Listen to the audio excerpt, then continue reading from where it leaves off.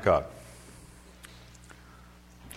Dear Lord, we're grateful for your care over us. We're grateful for both our senses of humor, that we can laugh at ourselves and be corrected and be established in the faith with a great deal of joy.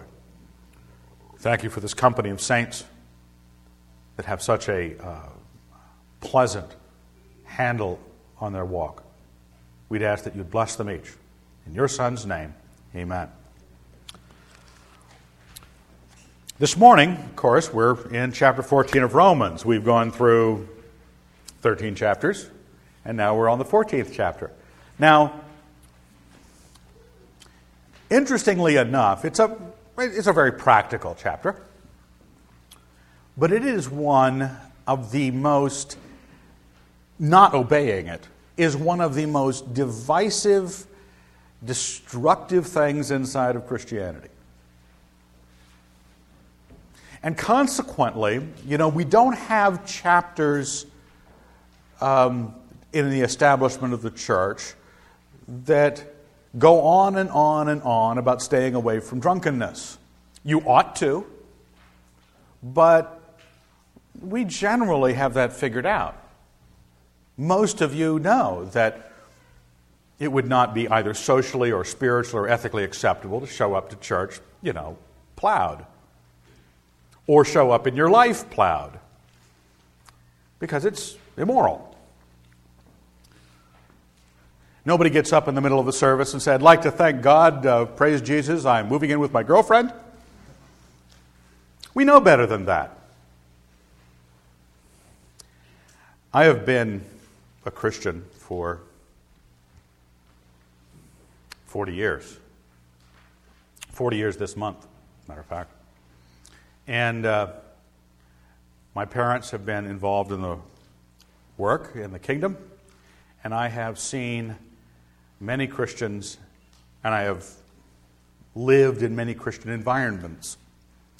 And this circumstance, and ours included, as we try to minister to each other, we run into certain temptations.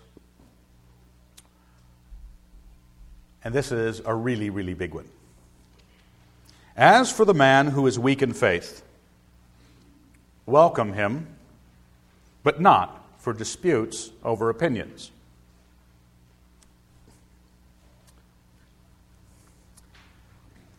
Christianity is an idea. As well as an experience with God, it is an idea about faith, what we believe, what we're affirming. We affirm it across the autonomous gap between people. We bond together by the affirmation of those truths. Some people make it more creedal than others, and they can chant it back. Some people catechize their children. We're an idea-driven religion. Much of the Western world's facility in philosophy and all the rest is because Christianity, it was natural that ideas be part of a Christian world. Now, that said, you say, yeah, true, ideas. We all like ideas. I like the ideas of the cashews back there. Those were my breakfast. What is it about ideas that's so dangerous? Well, see, you didn't seem to, I don't know if I had a note out front, but I'm right. You're not. I got the pulpit, right? So I'm right. Because once we start talking about ideas, the temptation for the fleshly temptation, like any power position, and ideas are a power position, that we leverage it to our own gain. We like being right. The basic problem in the church, probably the most basic problem in the church today, is that since you think you're right, you can be a jerk. Simple.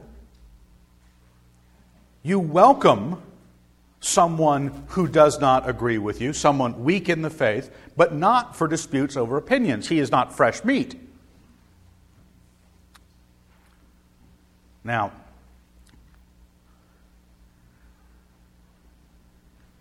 I've never been drunk. Ever. I never moved in with my girlfriend.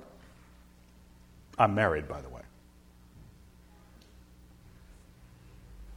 I have done this because I like ideas. And frankly, I'm really pleased with mine. We all tend to be, right? You don't hold an idea and go, I've got the stupidest idea in the church. My view of Jesus is sure dumb. Evan's is sure good. Everyone's is better than mine. No, you all think you're right. You have different opinions, different theologies, different temperaments that hold them. But you are not allowed to look at someone when you extend yourself in love and say that the love or the extension of fellowship or the welcome requires that they sign on or go through a process of having their views wrung out of their feeble little skulls so you can put your ideas in there.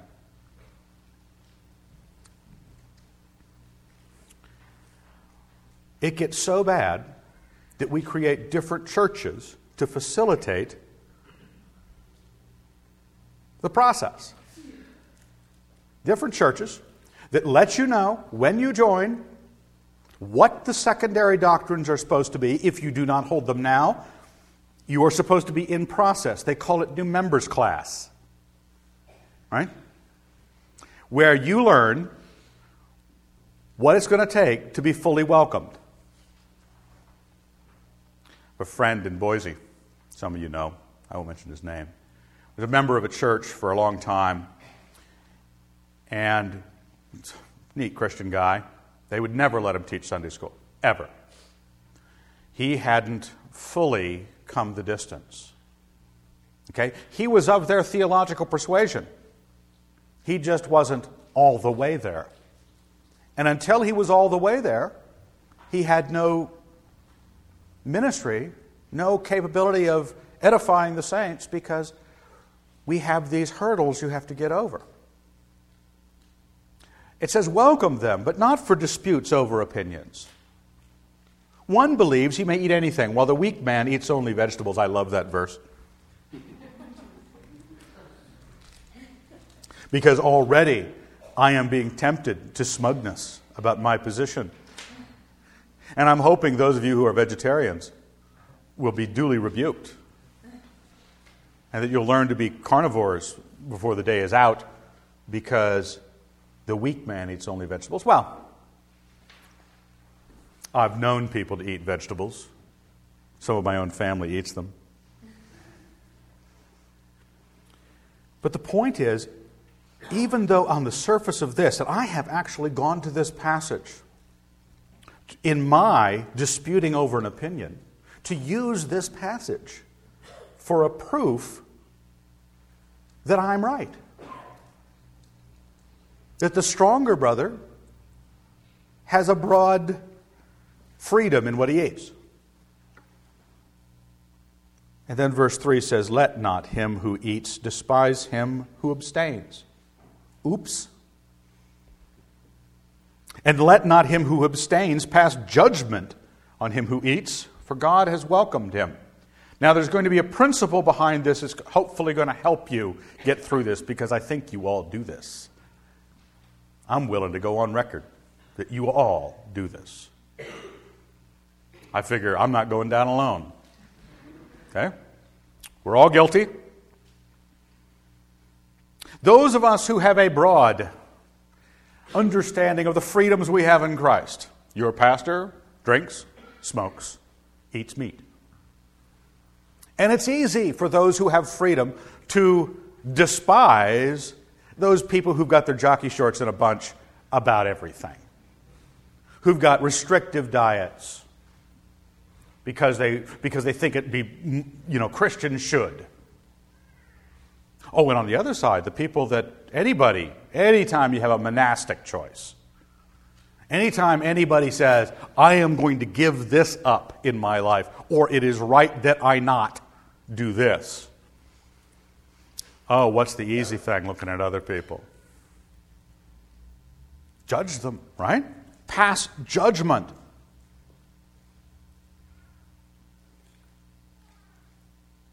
It just happens all the time.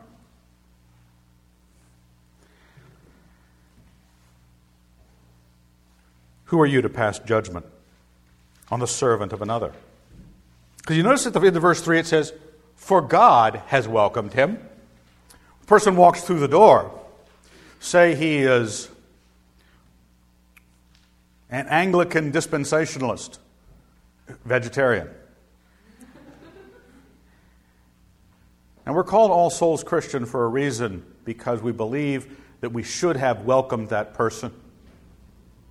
Because God has welcomed that person. Who am I? If God is in fellowship with him, and that's the question, you just ask yourself, has God welcomed him? I ought to. Has God fellowshiped with him? Does he seem like he's in fellowship with Jesus Christ? His life is in order?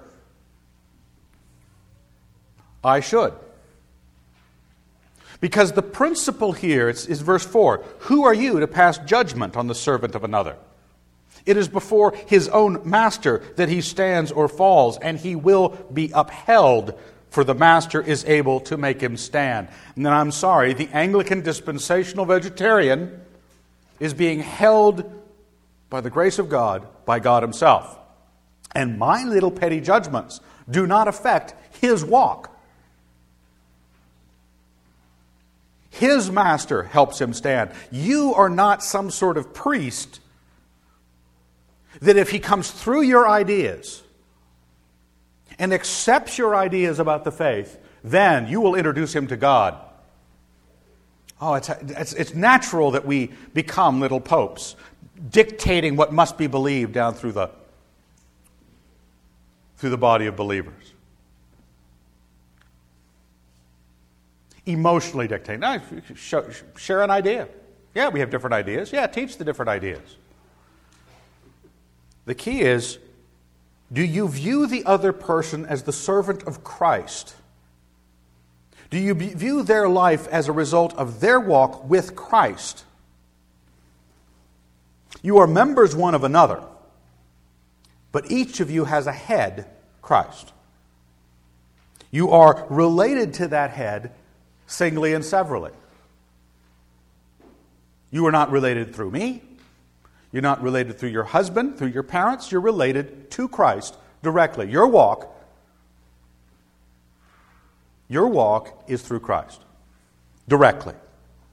Now, here's the danger. I've told you before, the principle in dealing with this is that you recognize that he is the servant of another, meaning not yours. Okay? Your ideas have to stand and fall in relationship to Jesus Christ, and his stand and fall in relationship to Jesus Christ, and his master is able to make him stand, and he will have to give an account to his master. You say, okay, I get it. I think I get it. But look at what the church broadly, not just our own lives, but the church broadly has done. And I've mentioned this before. There are two kinds of Christians in this world. The kind that believe Jesus died to save the church and you're a collateral effect of the church. Or Jesus died to save you and you in community are the church. Which is the collateral? Well, I'm of the second group. I believe that Christ died to save you. You individually have a master in Jesus Christ. Your walk is your walk. Your idea has to be from the Lord. And your master will judge you. Then we join together because we love Christ. If I have that notion, I have the capability of staying in unity with other believers who disagree with me. Because I can give them over to their master. Their master is Jesus Christ. Mine is Jesus Christ. I don't try to stand in between them and Christ. The other view believes that the church is the arbiter of that which you should believe. The danger there is to have the creed that you must sign. Now in this church, I don't know if you, there's no membership. You can't join even if you wanted to. Because you joined Jesus Christ. All we do is recognize those that belong to Christ. That's it. That's all you can do. How could we put another list of things you had to do to get in the church? You passed if you met Christ and were saved from your sins. You passed. You're in.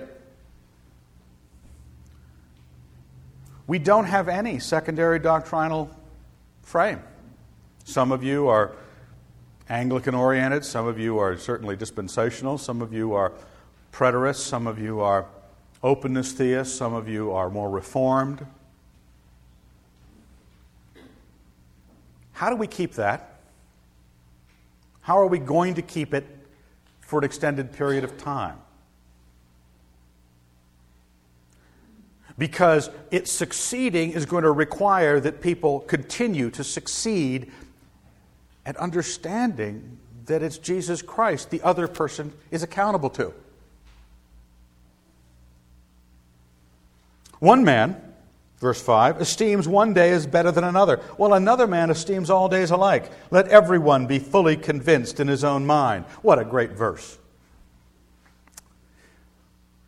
I am of the position that all days are alike. There's no Sabbath. I'm not a Saturday Sabbatarian. I'm not a Sunday Sabbatarian because I'm not a Sabbatarian. It is convenient in our society that the weekend is free and we can get together as Christians and meet on Sunday. I don't believe there's any. But I know there are other people that do. Some people who have worshiped with us have believed in Saturday Sabbatarianism. Fine. We esteem things differently. Do you know how much noise, how much grief over that issue alone has happened in the history of the church? Some of the Saturday observant people believe it is the mark of the beast to worship on Sunday. That this, what we're doing, worshiping on Sunday, is the mark of the beast, and we have taken it. Christians can get a little weird. They don't play well. We can't be trusted on the playground because we want to have authority over the other person. Let everyone be fully convinced in his own mind. Well, we say, well, but I got fully convinced, and Evan just doesn't understand my position. I might not. I might understand it. I might understand it and reject it. But your relationship with me, my relationship with you, is going to be bumming, oh yeah, so you don't agree with me. It is before Christ you stand or fall, not before me. If I think you're weaker, which all of us think, the other guy's weaker, right?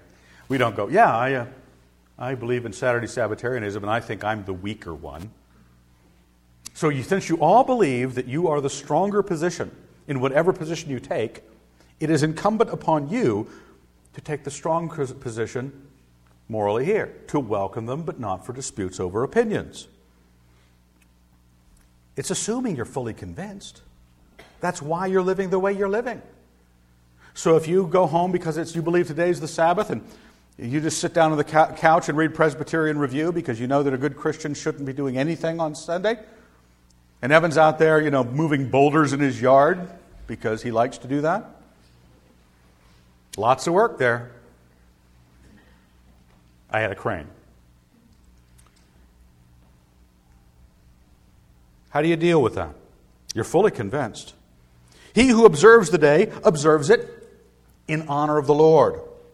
He who also eats, eats in honor of the Lord, since he gives thanks to God. While he who abstains, abstains in honor of the Lord and gives thanks to God.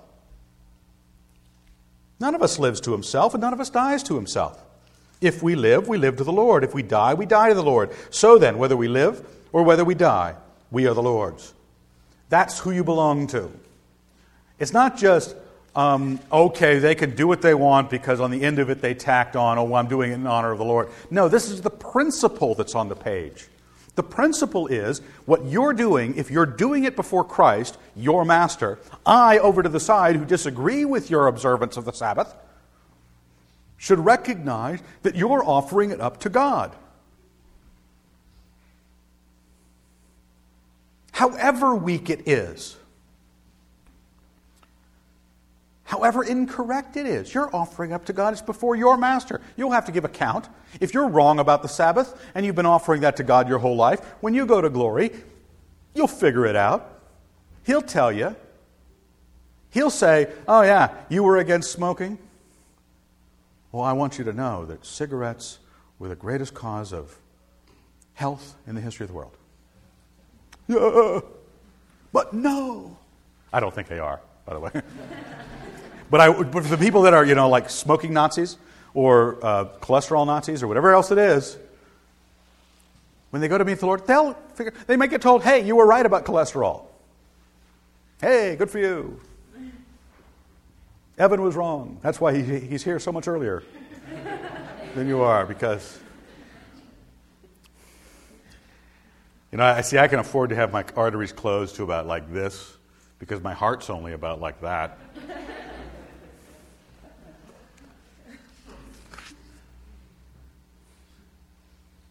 For to this end, Christ died and lived again, that he might be the Lord of both the dead and the living.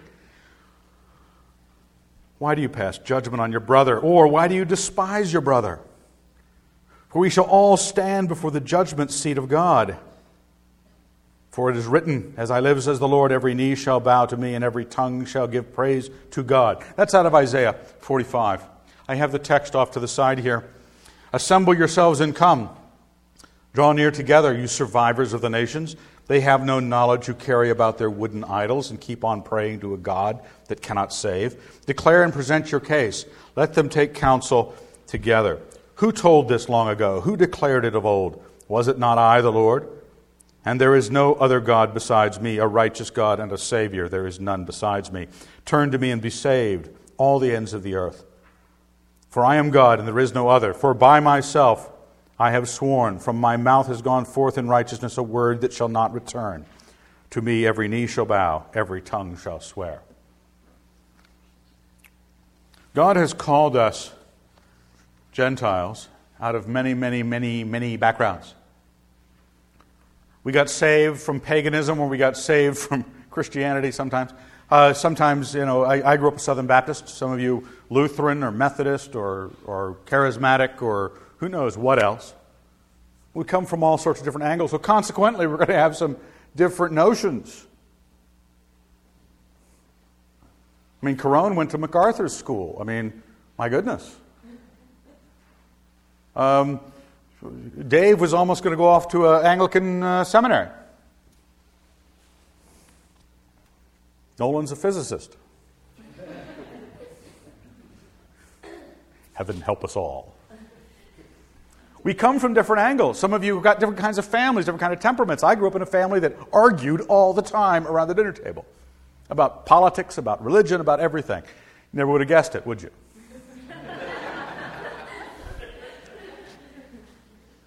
So you've been brought to Christ, the Savior of all the nations. We have to all come to Christ. But we've come to Christ. We haven't come to each other for approval. We are made approved by Jesus Christ. Then we come together to share the benefits.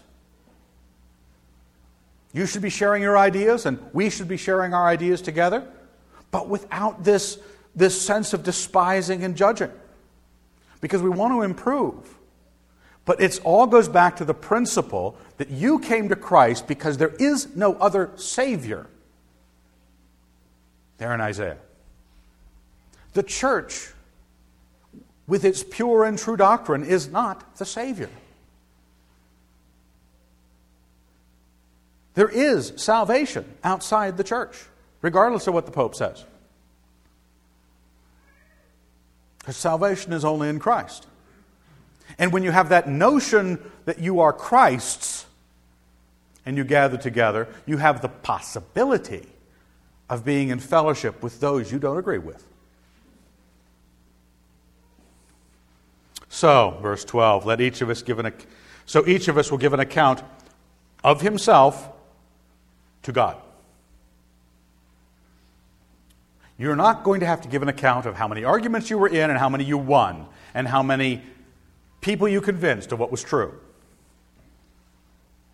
You have to give an account for yourself. You and your ideas will stand before the Lord. Then let us no more pass judgment on one another, but rather decide never to put a stumbling block or hindrance in the way of a brother. So two steps here. Let us no more, but rather. Let's not function like we were some sort of ecclesiastical purity that you're trying to create in Christendom. Don't think that after 2,000 years of the lack of it, that somehow your ideas, and I have to tell you, my ideas are systematically wonderful. If you ever want to sit down and see the heavens open, just come over to my house and I'll tell you all about my views. But you know, none of us have been that good. And it's that belief that we're so right, that we just can't shake it. And instead of letting it go, we let the brother go. Instead of letting that go, we break fellowship. But here it says, let your claim to your ideas, or you might say the insistence that others hold them, let that go. Or your insistence that you look down on, despise, or judge someone else for not holding your views, let that go, but rather decide the reverse.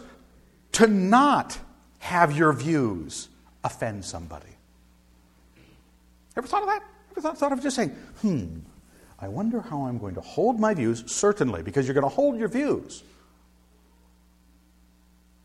You're going to be fully convinced in your own mind about the Sabbath. When it is, if there is. Now, your task is to figure out how to hold a certain view solidly, believing it, and not have it hurt anybody's feelings. That's your job. Their job is not to get along with you by agreeing with you. It's not like it's on the other side, that they have to be adjusting themselves to truth. My gosh, I'm right. I can't remember being wrong. Certainly you should all submit to my ideas. I got to give that up. Passing judgment on someone for not agreeing, and then stumbling them. Now, verse 14 is a great verse. I know, here's St. Paul, okay? St. Paul's writing this. I know and am persuaded in the Lord Jesus. How many views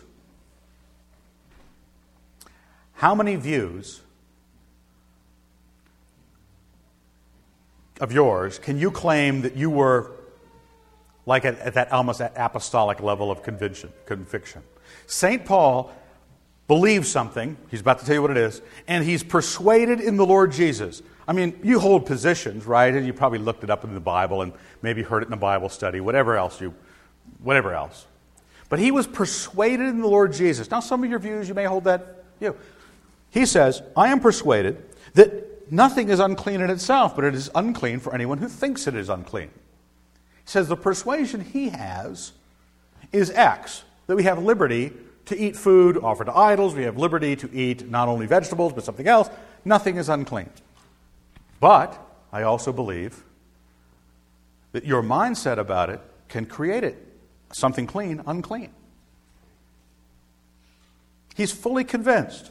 Now, he does not say, that's the right position, by the way, that the apostle just told you what the right position was. Now, I know people who've disagreed with the apostle before, and you may wish to disagree with him. Now, we welcome you. Okay? We're going to try not to get into a dispute over opinions. He is trying to bring up an opinion that says, because this is the case,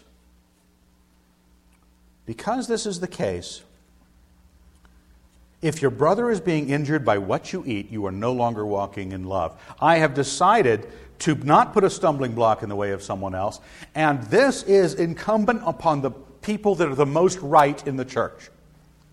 Okay? So, I know who you are. I've been in enough debates in this fellowship. I know those of you who've got minds, heads on your shoulders, that you have opinions about things, and you think you're right, and I think I'm right. We haven't always agreed. So, we as a group, I'm speaking to you who've got strong opinions. We as a group, we've got a job to do in this church. We've got the job, those of us who are right, oh so very right, to be laboring, understanding that if I only convince the action of a person without actually convincing them, I am harming them because I could be leading them into sin doing a righteous thing.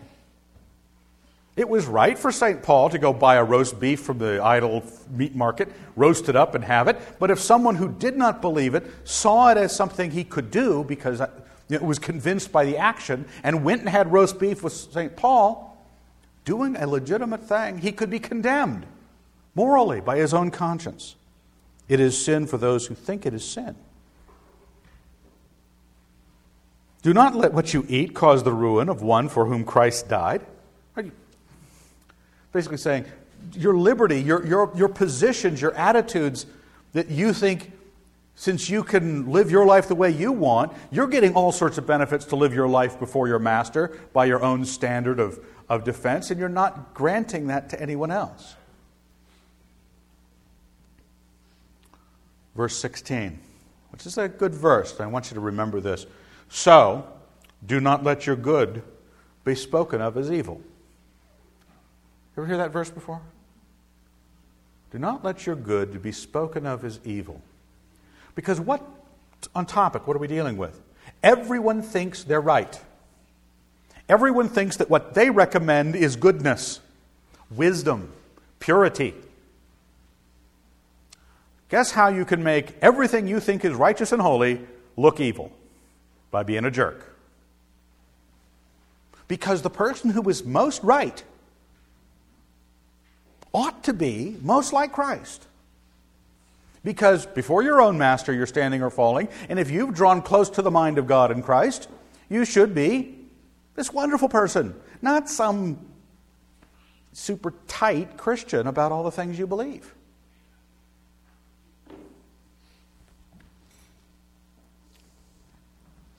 Don't let, if you believe that you're right, if you believe about your doctrinal position, your lifestyle observances, guess how you get to prove it?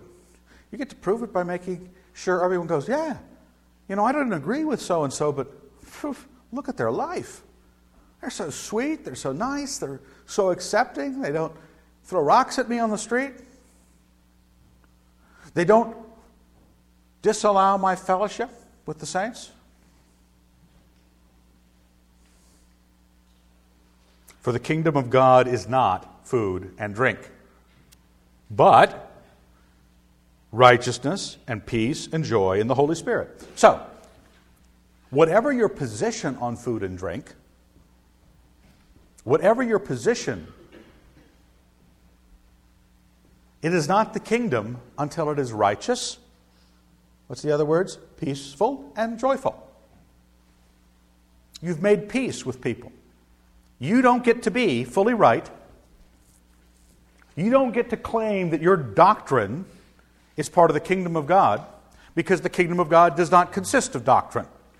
The kingdom of God does not consist of what sort of lifestyle practices you may hold, be it John the Baptist's haircloth shirt and dietary oddities, or Jesus Christ's better dressed circumstance and going to parties. The kingdom of God was neither one of those. Wisdom is known by her children. And righteousness, the kingdom of God, if you want to claim that your ideas have anything to do with it, not just some outside observer's recommendations. Because when you've got the bad attitude, when you're the jerk deluxe about your views, you can't get along with anyone. All you've proved is you're an outside observer of the kingdom of God. Sure, you may have studied the doctrines of the kingdom. You may have been able to draw roadmaps of the kingdom and all sorts of idea issues, but you're not in the kingdom, because the kingdom consists of righteousness, peace, and joy in the Holy Spirit. He who thus serves Christ is acceptable to God. Pretty strong, right? If you catch a clue about this passage, if you say, okay, this little church, we are a little church, is slowly growing. Yes, more and more people, strange faces are showing up. I'm sorry about that strange thing. No, we'll stick with it. What's going to keep us from driving this one into the wall like every other church in the history of humanity? Let's get this worked out now. Let's work it out. And we're not working it out from the pulpit down to you. You're working it out between you and Christ. Because it's your view of the church, your view of ideas.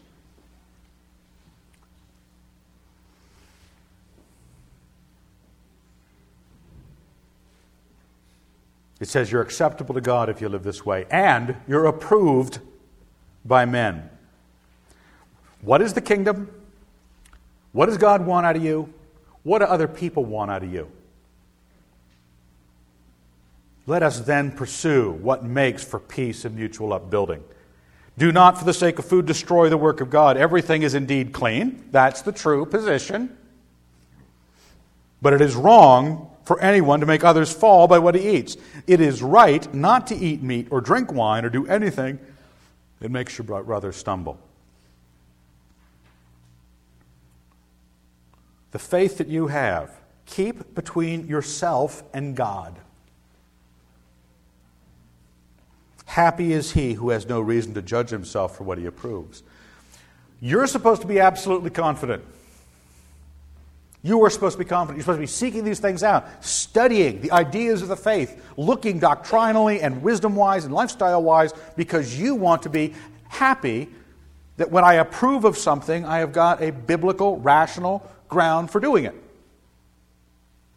But realize that your position is between you and God.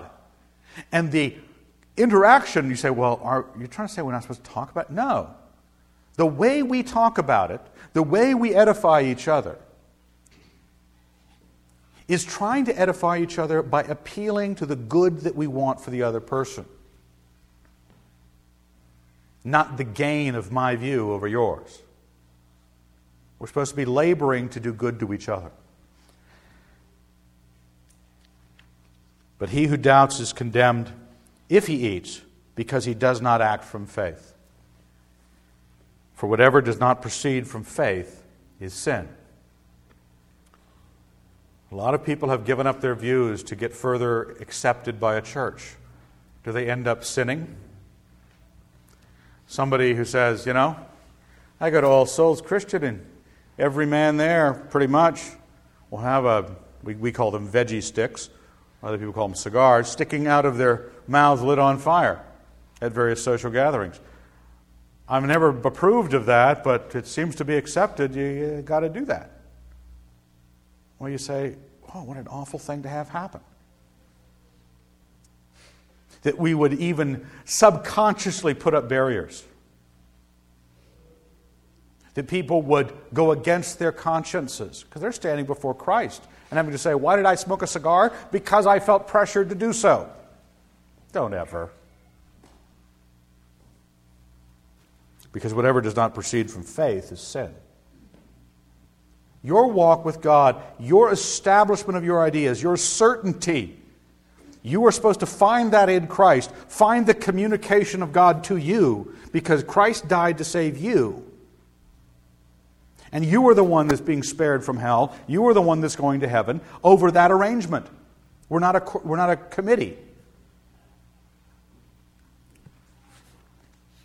And then learn, once as you become more and more convinced of your views, watch out for that temptation of convinced people. When you realize what you have in Christ, and you realize the other person has it in Christ, you say, hey, what do I extend to them? We can extend great freedom, great love and friendship. We can discuss these issues and not have this superior looking down at, despising judgment. Well, that's the end of the passage.